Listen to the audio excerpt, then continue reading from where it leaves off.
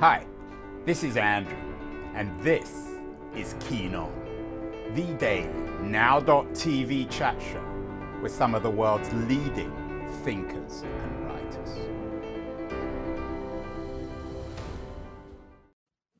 Hello, everybody. It is August the 16th, 2022, Tuesday, middle of August, and we're trying to figure out the narratives, the meta-narratives, I guess, of the year. And perhaps it's possible that the COVID story, please good, touch wood, is coming to an end.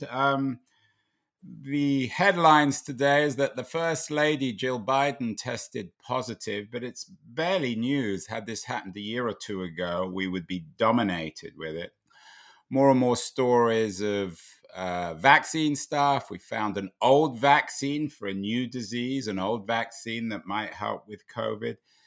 Meanwhile, most of us seem to be, for better or worse, moving on, quite literally. The Marriott CEO, one of the biggest travel groups in the world, says that travelers are a bit numb, meaning we're not really trying to, I don't know what he means by numb. Maybe we just don't want to deal with it anymore. We've had enough.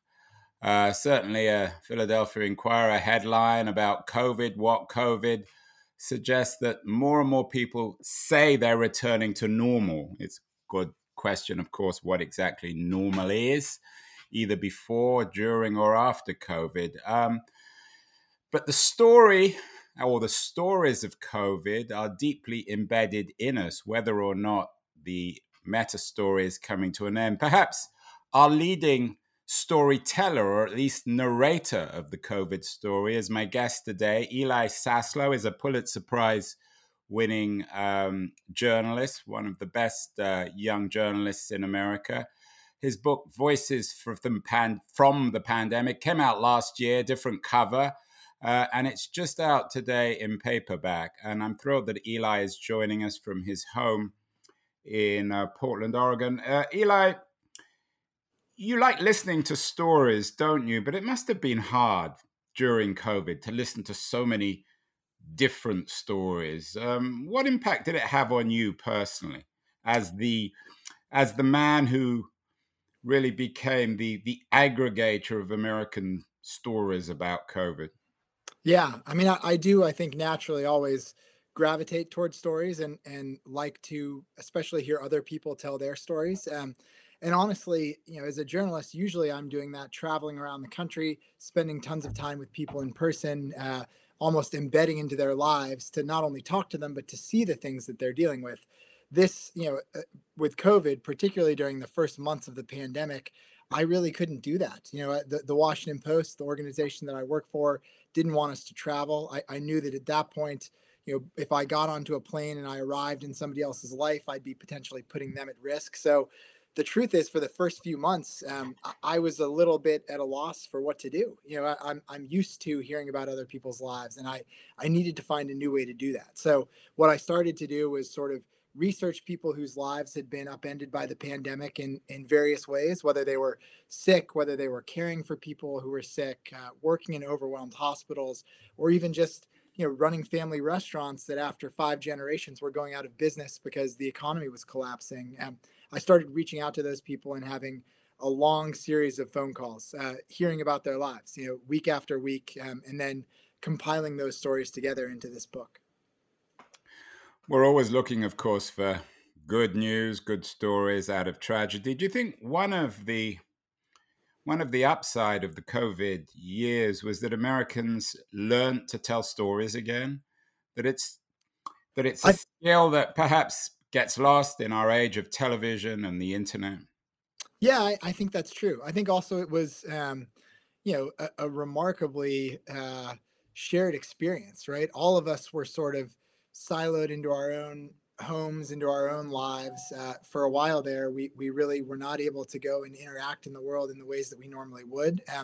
This was kind of all of our story. Everybody was affected by this pandemic. That's different than almost anything else that I write about. This was a really shared, not just American experience, but global experience.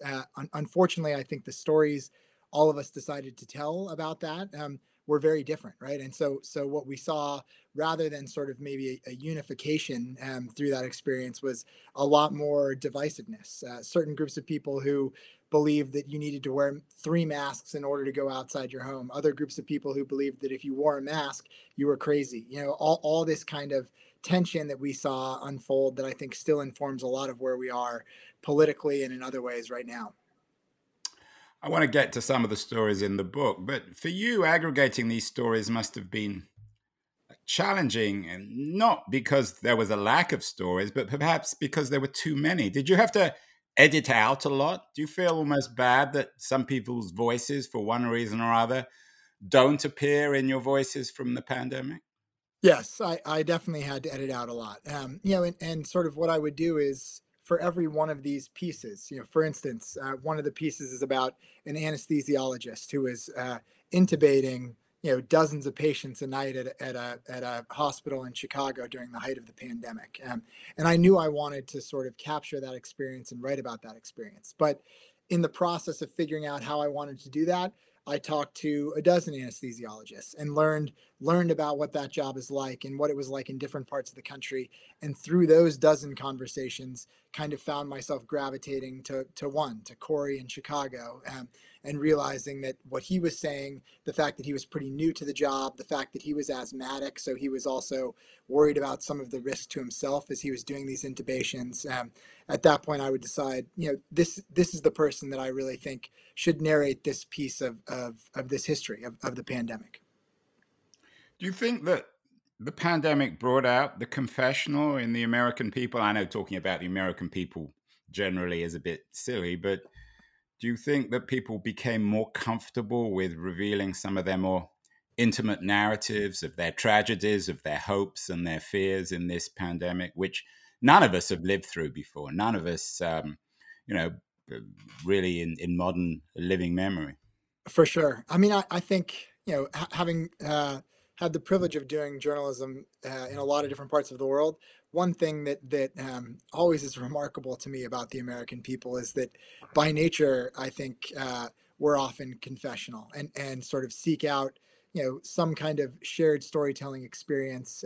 People's guards come down pretty quickly. I think that was definitely even more true during the pandemic. And part of that, frankly, was a function of loneliness. Many of the people that I was talking to over the phone were not interacting with other people over the course of the day. I mean, several of them were basically just watching their computer screens and maybe posting things on Facebook, but feeling relatively alone and isolated in the world. But by the function of this virus, and worrying that even being near the people that they loved would be potentially harmful to the people that they loved. So in some ways, I think for me as a journalist, that opened up a huge amount of time. Like people were eager to talk and almost were happy to have like a reason to have the hours pass. And also, I think that kind of loneliness. I mean, anytime people are in a more vulnerable moment, I think it's an opportunity to build trust faster in a reporting relationship. In any relationship, because I wasn't calling these people to talk about the weather. I was calling to talk to them in many cases about, the fact that they were in the process of trying to save someone, or in some cases in the process of getting sicker and eventually dying themselves. So these were conversations that often very quickly, cut to the bone of some of the big emotional issues in the course of a human life. You learn what it was like, Eli, to be a priest. One of the more memorable conversations you had, and I'm not going to do justice to the book, so everyone needs to read this book. I think a lot of people would have already read it, but it's one of the most important books, I think, written certainly during COVID.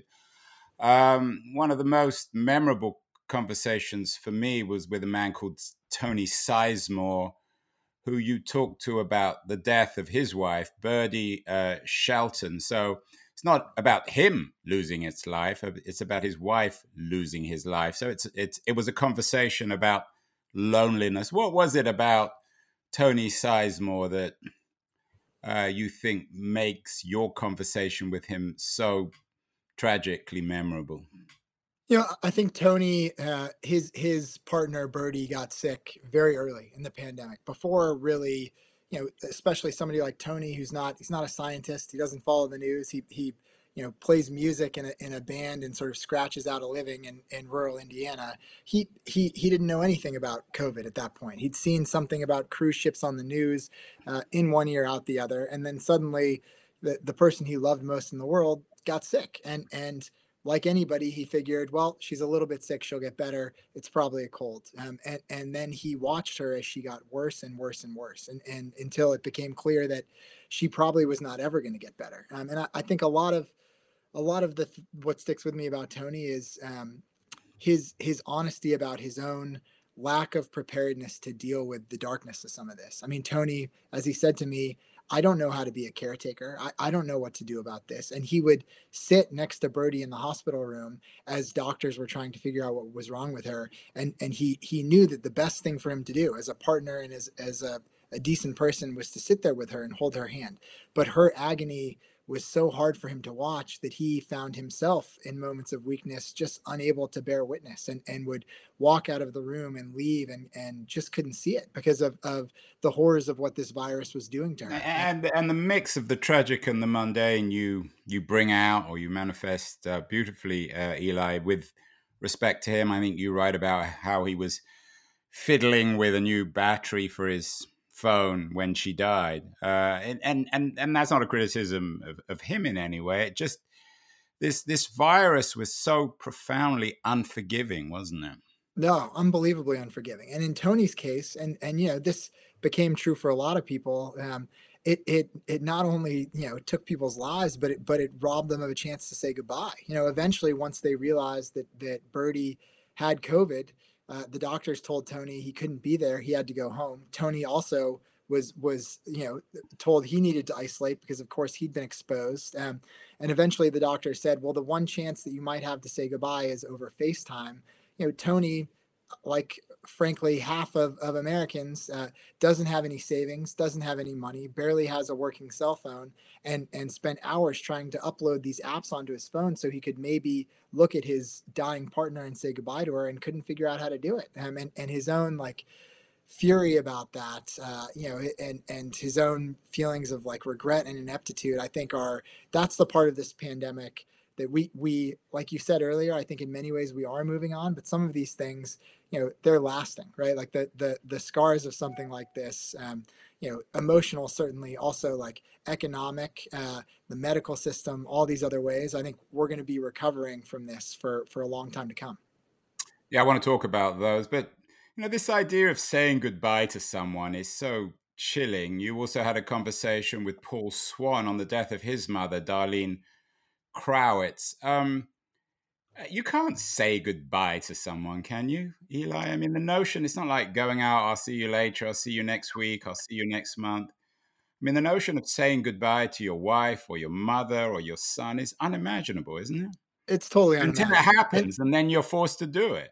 Yeah, exactly. Well, and my guess is the idea of saying goodbye is sort of, it's more about wanting the people that you love not to be alone, and I think for Paul, who watched his mother, that was an interesting, and sort of haunting experience for me, frankly, because first I was talking to Paul's mother, Darlene, a nurse in Syracuse, New York, because I thought I was going to be doing a piece about long COVID. She had been sick for 7 weeks. She was very in shape, had been a hiker her whole life. Was somebody who had gotten sick, started to get better, but then some of these symptoms were persisting. And so we were having conversations about what it was like to have long COVID and have it not going away.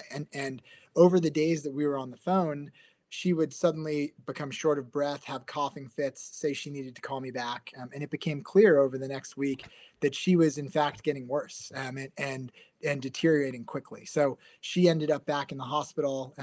They sent her home saying, we're not really sure what's happening here. And Paul then came home to care for his mother. And this is a 25-year-old who was used to relying on his mother, and suddenly his mother was experiencing such bouts of delirium that she would sort of wander around the house and look for her keys and walk out onto the porch naked and not have the wherewithal to know where she was. And eventually, when she finally collapsed, Paul was the one trying to give her CPR in the living room, as the medics were coming. So, I think there's no such thing, obviously, when somebody that you care about is dying, as a clean goodbye, as a fulfilling goodbye. But I do think that, all of us take some comfort in thinking that, maybe the people we care about won't be alone in those moments. And I know for Paul, who is haunted by what happened with his mother and haunted by bearing witness to it, he at least feels grateful for the fact that she wasn't alone when that was happening. I mean, and I think he takes some comfort in that. You mentioned long-term COVID. She died from it. You've done a lot of writing on long-term. I began the show suggesting that the COVID story was ending, but unfortunately for many, like Caitlin Dennis, who you write about, COVID remains with us. How extensive, Eli, do you think long-term COVID is? Is this perhaps a little bit of a media invention to keep it going, or is it real and really affecting a significant number of Americans? I mean, I think it's certainly real and affecting, some significant number of Americans. But the truth is, and this has been the frustrating and at times scary thing about the entire pandemic, is that nobody knows yet, right? It's like the research and the information is being gathered in real time. So, still, when it comes to long COVID, I know that one of the frustrations for people that are still having sort of irregular heartbeat issues, all these other symptoms that we keep hearing about with long COVID months down the road, they feel like the medical community doesn't understand how to support them, which is true. This is all like a new frontier. I think it's a relatively small number, a small percentage of people who experience long-term COVID after effects, but certainly, like, the research at this point makes it pretty clear that that percentage is not zero. There are at this point, thousands and likely tens of thousands of Americans who are dealing with some form of long-term COVID. And honestly, for me, I just had COVID. Fortunately, I've been vaccinated. I've been boosted. I had a very mild course, a sore throat and these other things. But it's enough in my head that the one thing I do think about is, okay, when I go out to exercise now, is my heart functioning the same way? Is my breathing capacity the same as it always has been? Because after talking to somebody like Caitlin, whose slide you just showed, she was a Division I soccer player who, was a investment banker who was used to going for 6 to 8 mile runs on Lake Michigan every day, and suddenly was in a wheelchair, a year after having this virus, because of autoimmune complications. I think, it certainly is very real to her.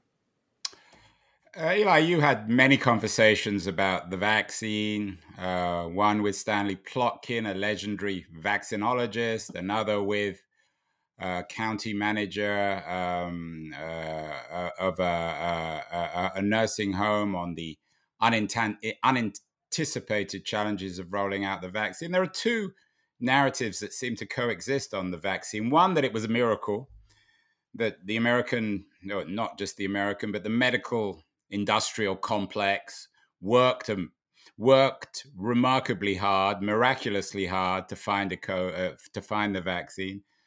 And the other is that the industry was slow and corrupt and self-interested. Which narrative is true, do you think? Both are true. I mean, this is, and frankly, this has been one of the disasters of the messaging around the entire pandemic.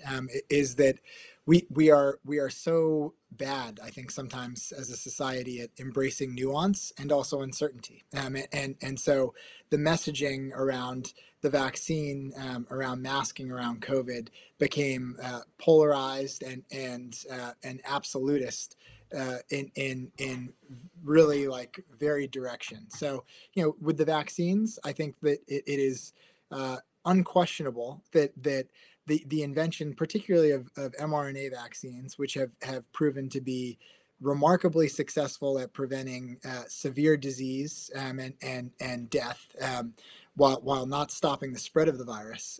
But that technology, the fact that it was harnessed within a year, and brought to bear at this crucial moment, it is. I was just reading a Lancet journal entry article that in the first year, those vaccines saved more than 20 million lives based on the death data that was studied in the pandemic. So I think that's remarkable, and you could maybe say miraculous. I also think the vaccines clearly were not a panacea. Viruses mutate. Respiratory viruses are notoriously difficult to stop. What these vaccines do is they train your immune system to fight back, so that your immune system has a 2 or 3 day faster reaction to fight back against that virus. But the virus is still capable of spreading. The virus is mutated, and we've seen that now, relatively minor COVID has become endemic in many ways. So the problem, I think, is the messaging around the vaccine. There was a president for a time, and also a part of the country that was suggesting that the vaccines were likely useless, potentially sort of like an overblown Yeah, I hoax. mean, one guy you talked to even suggested that the cure is worse than the disease. Exactly. So I think you had that kind of messaging on one side, and what it meant was that people who were pushing for the vaccine felt like they had to market it as like the magic elixir, and once this thing exists, take it and everything will be over. Of course, that didn't prove to be true either. So I think the gift of storytelling, particularly for me, like the kind of long form, in-depth storytelling that I do, is I'm trying to move past a place of simplification toward a place of nuance. And that usually is where the truth is. If the truth was sort of a simple slogan, absolutist thing, then life would be a lot easier. But that's not what it is. Yeah, you seem to be interested in finding both the best and the worst in people. You had a bestseller from 2018, Rising Out of Hatred, The Awakening of a Former White Nationalist, a book about how a white nationalist seemed to see moral sense. And a lot of your interviews for this book are about hope, grief, decency, anxiety, and fear. I'm guessing, Eli, that the moral narrative is as complicated and as nuanced as any of the messages from the pandemic. We behaved both in the worst and the best ways that we as a species have historically lived. Is that fair?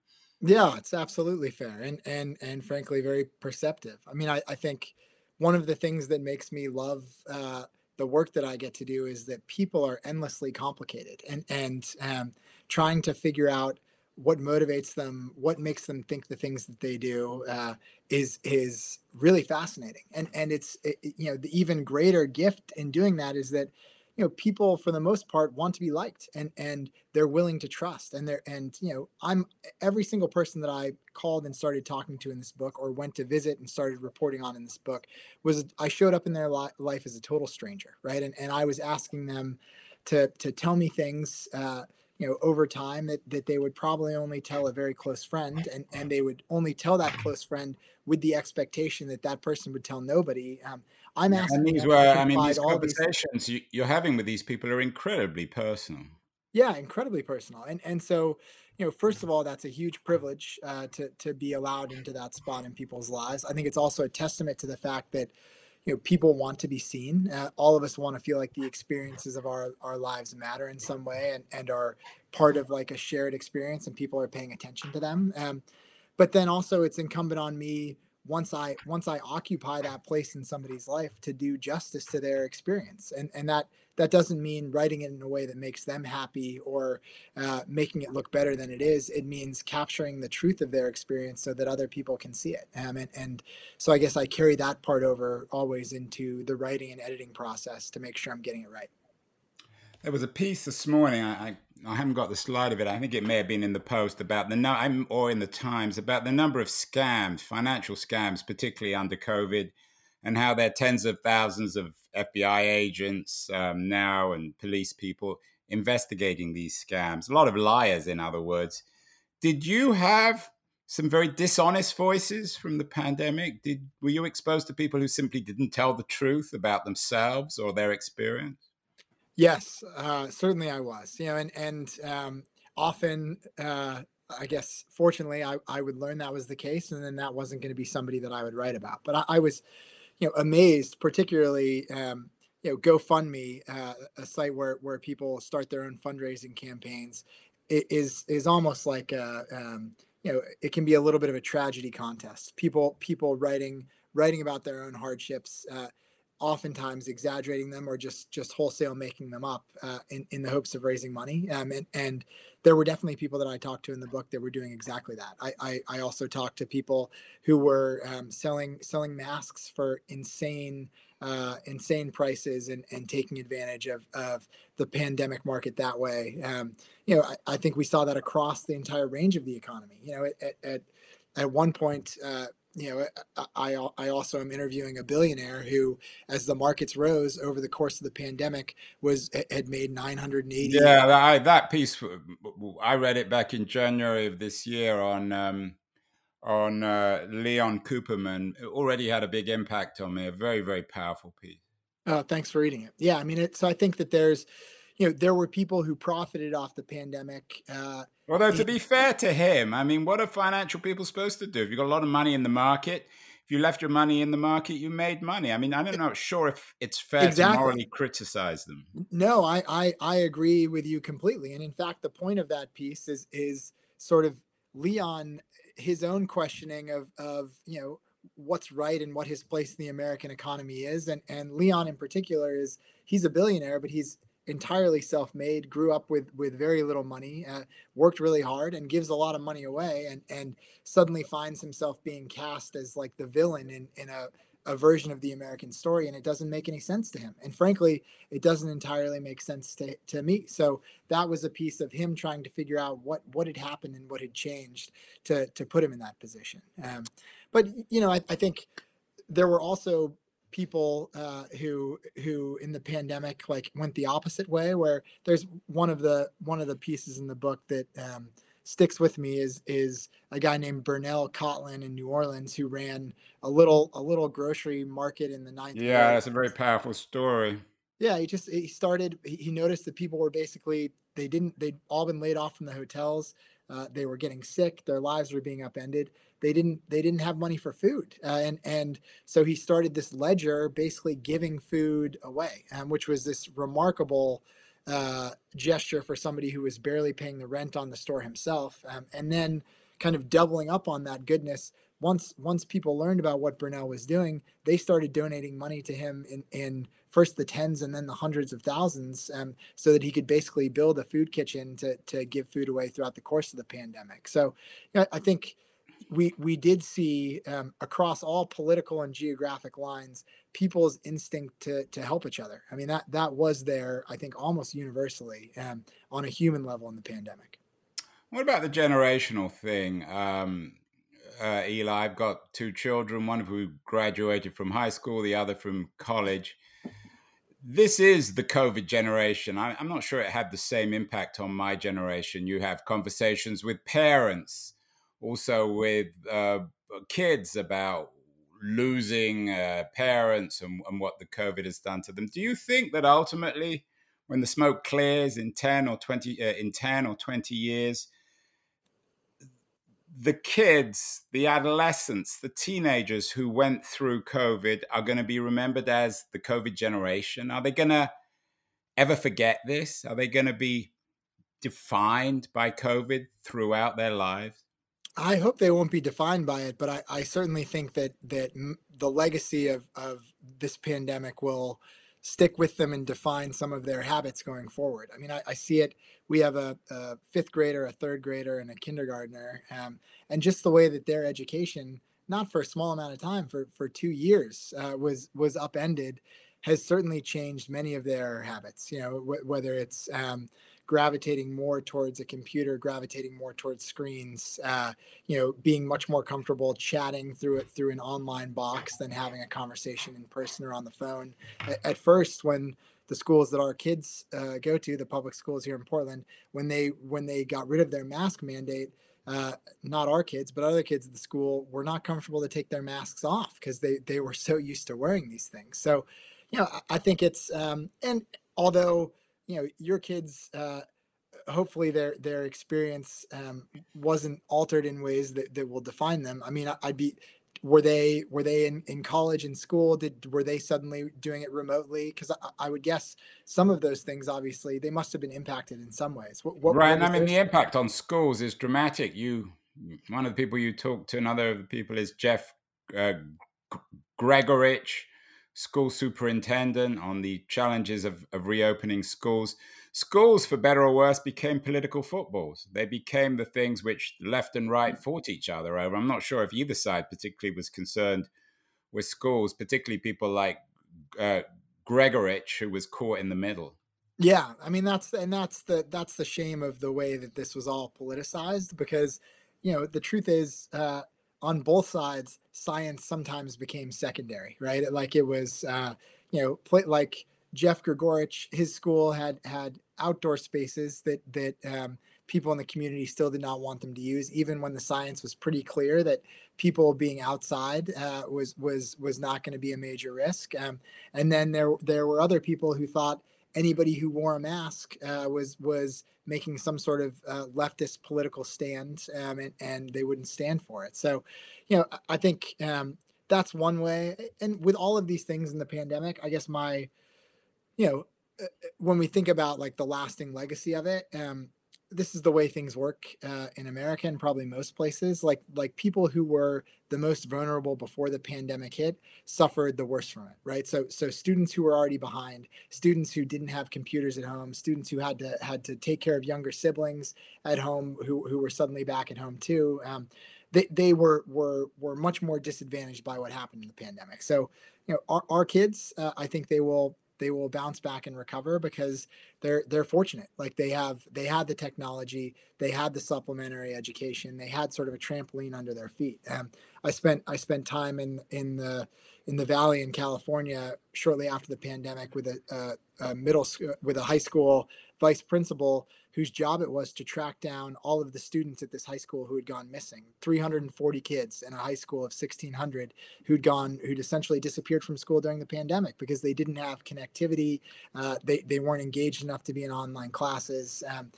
Those kids, they won't catch up. They won't recover in the same ways. And I think that's true with the economy too. The workers who were most vulnerable are the ones who are going to have the hardest time recovering in the workforce.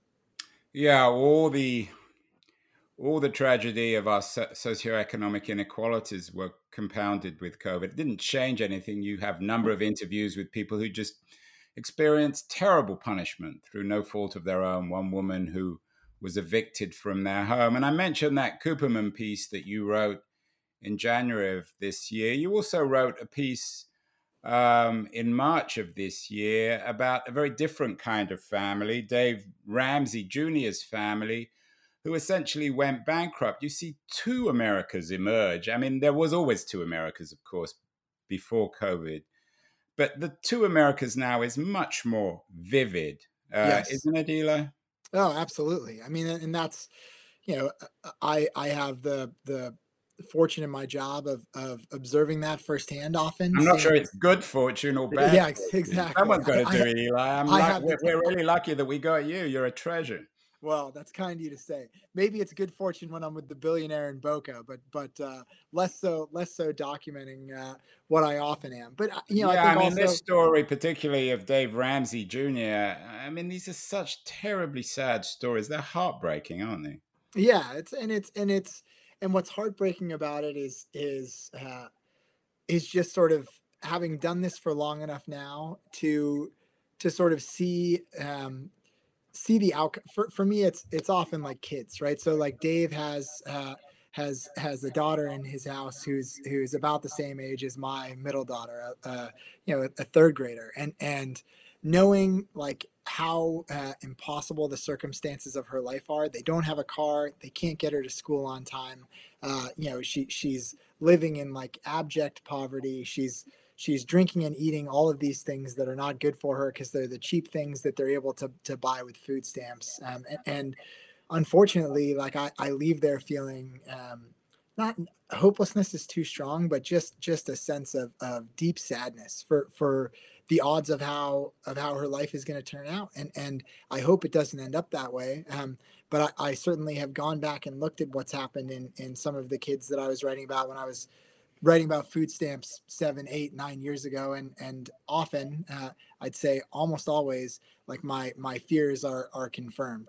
This intergenerational poverty is really hard to escape, and these like accumulating disadvantages are just a heavy blanket to put on somebody's life. And also the data in America now shows not only that we're bifurcating in terms of extreme wealth and inequality, but also economic mobility. The basically what measures somebody's ability to rise from a lower economic class to a higher economic class has gotten much smaller over the last 30 years as well. So I think that's really troubling, because one of the stories we tell ourselves as Americans is that there are elements in which this country can be a meritocracy, and you can come from nothing and be something, and those stories are becoming less and less frequent and less and less true. Yeah, I think if anything, COVID also exaggerated the ontological divide in America. The fact that Americans look at the world and see two quite different realities. You had conversations with people on the COVID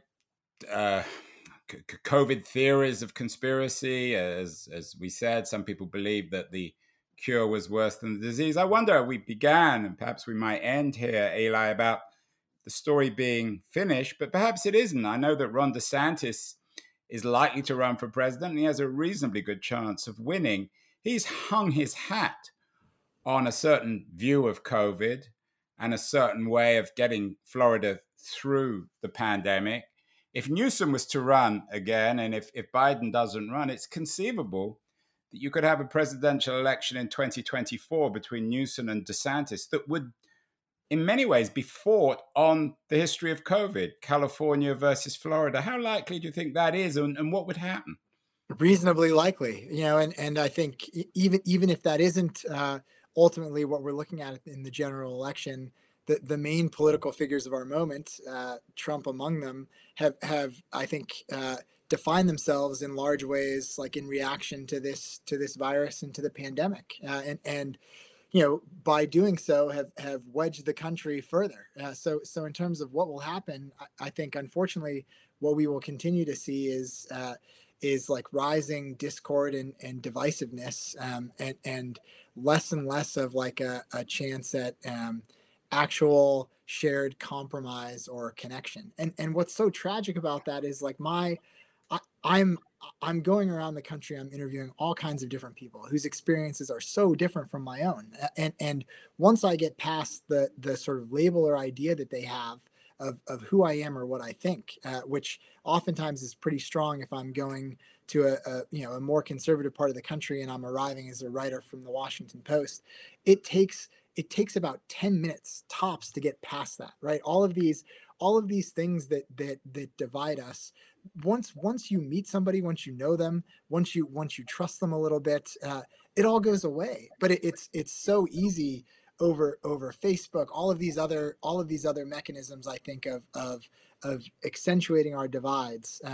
To increasingly, for all of us, we cultivate our own news feeds. We pay attention to ideas that often mostly confirm what we already think. We are more likely to spend time with people who also confirm the things that we already think. So we exist more and more in these siloed political bubbles. And if you have DeSantis and Newsom representing basically those bipolar bubbles, I think, of course, that only is going to drive people deeper into their own stance, their own idea of certainty of how they see the world, which is really too bad.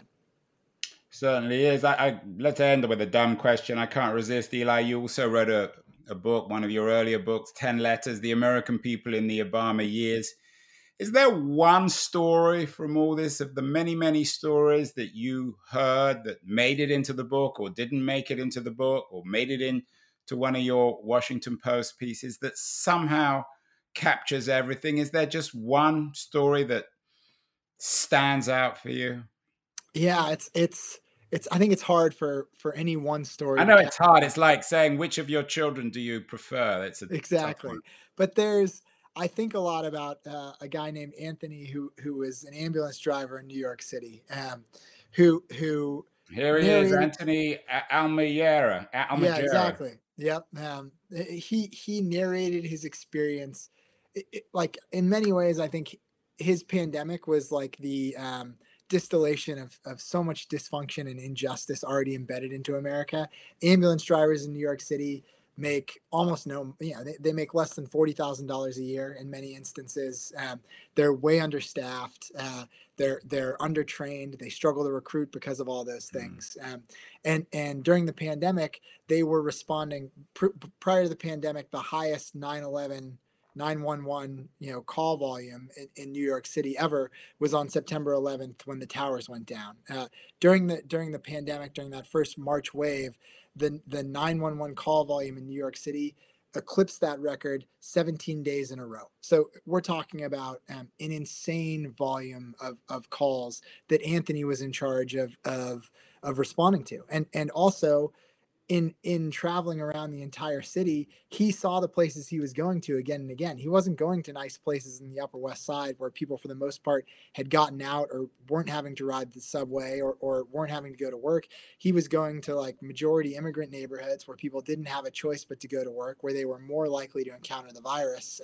And he was going to these places and feeling like he was saving nobody. I mean, he told the story of one day where he'd gone to 12 calls and watched 12 people die and felt like he did not have the tools, the resources, anything to fight this virus. And I think his righteous indignation about the situation he'd been put in, and also his heartbreak about what he was witnessing every day, will always stick with me. Well, that's an important. It's more than important. It's essential. Anthony, Eli, sorry, congratulate. I was going to call you Anthony because of your hero. You're also a hero. I think it's essential that you get these stories out. Congratulations. The book is out in paperback. It's essential reading. It's already won a number of awards. I'm sure it will win more this year. Oh, any other suggested reading, Eli? I don't know if you have time, given how busy you are with all these different stories. No, I find I sort of need to keep up with my reading in order to write. I always try to make time for it. This year I've been reading, for whatever reason, a lot of Ann Patchett, who I'd read certainly some of before, but she came out with a collection this year. I think it's called These Precious Days. It's more of her nonfiction writing, which is magnificent. She does everything very, very well. Trying to think what else I've read recently. I just finished reading Pachinko, which has been out for a long time. I think now actually there's a TV series about it, which people like, but I haven't watched. But the book is masterful. Just such great character building and plot building. One of those books that's 520 pages, and I was grateful for every one of them. So those are a few recent things I've been enjoying.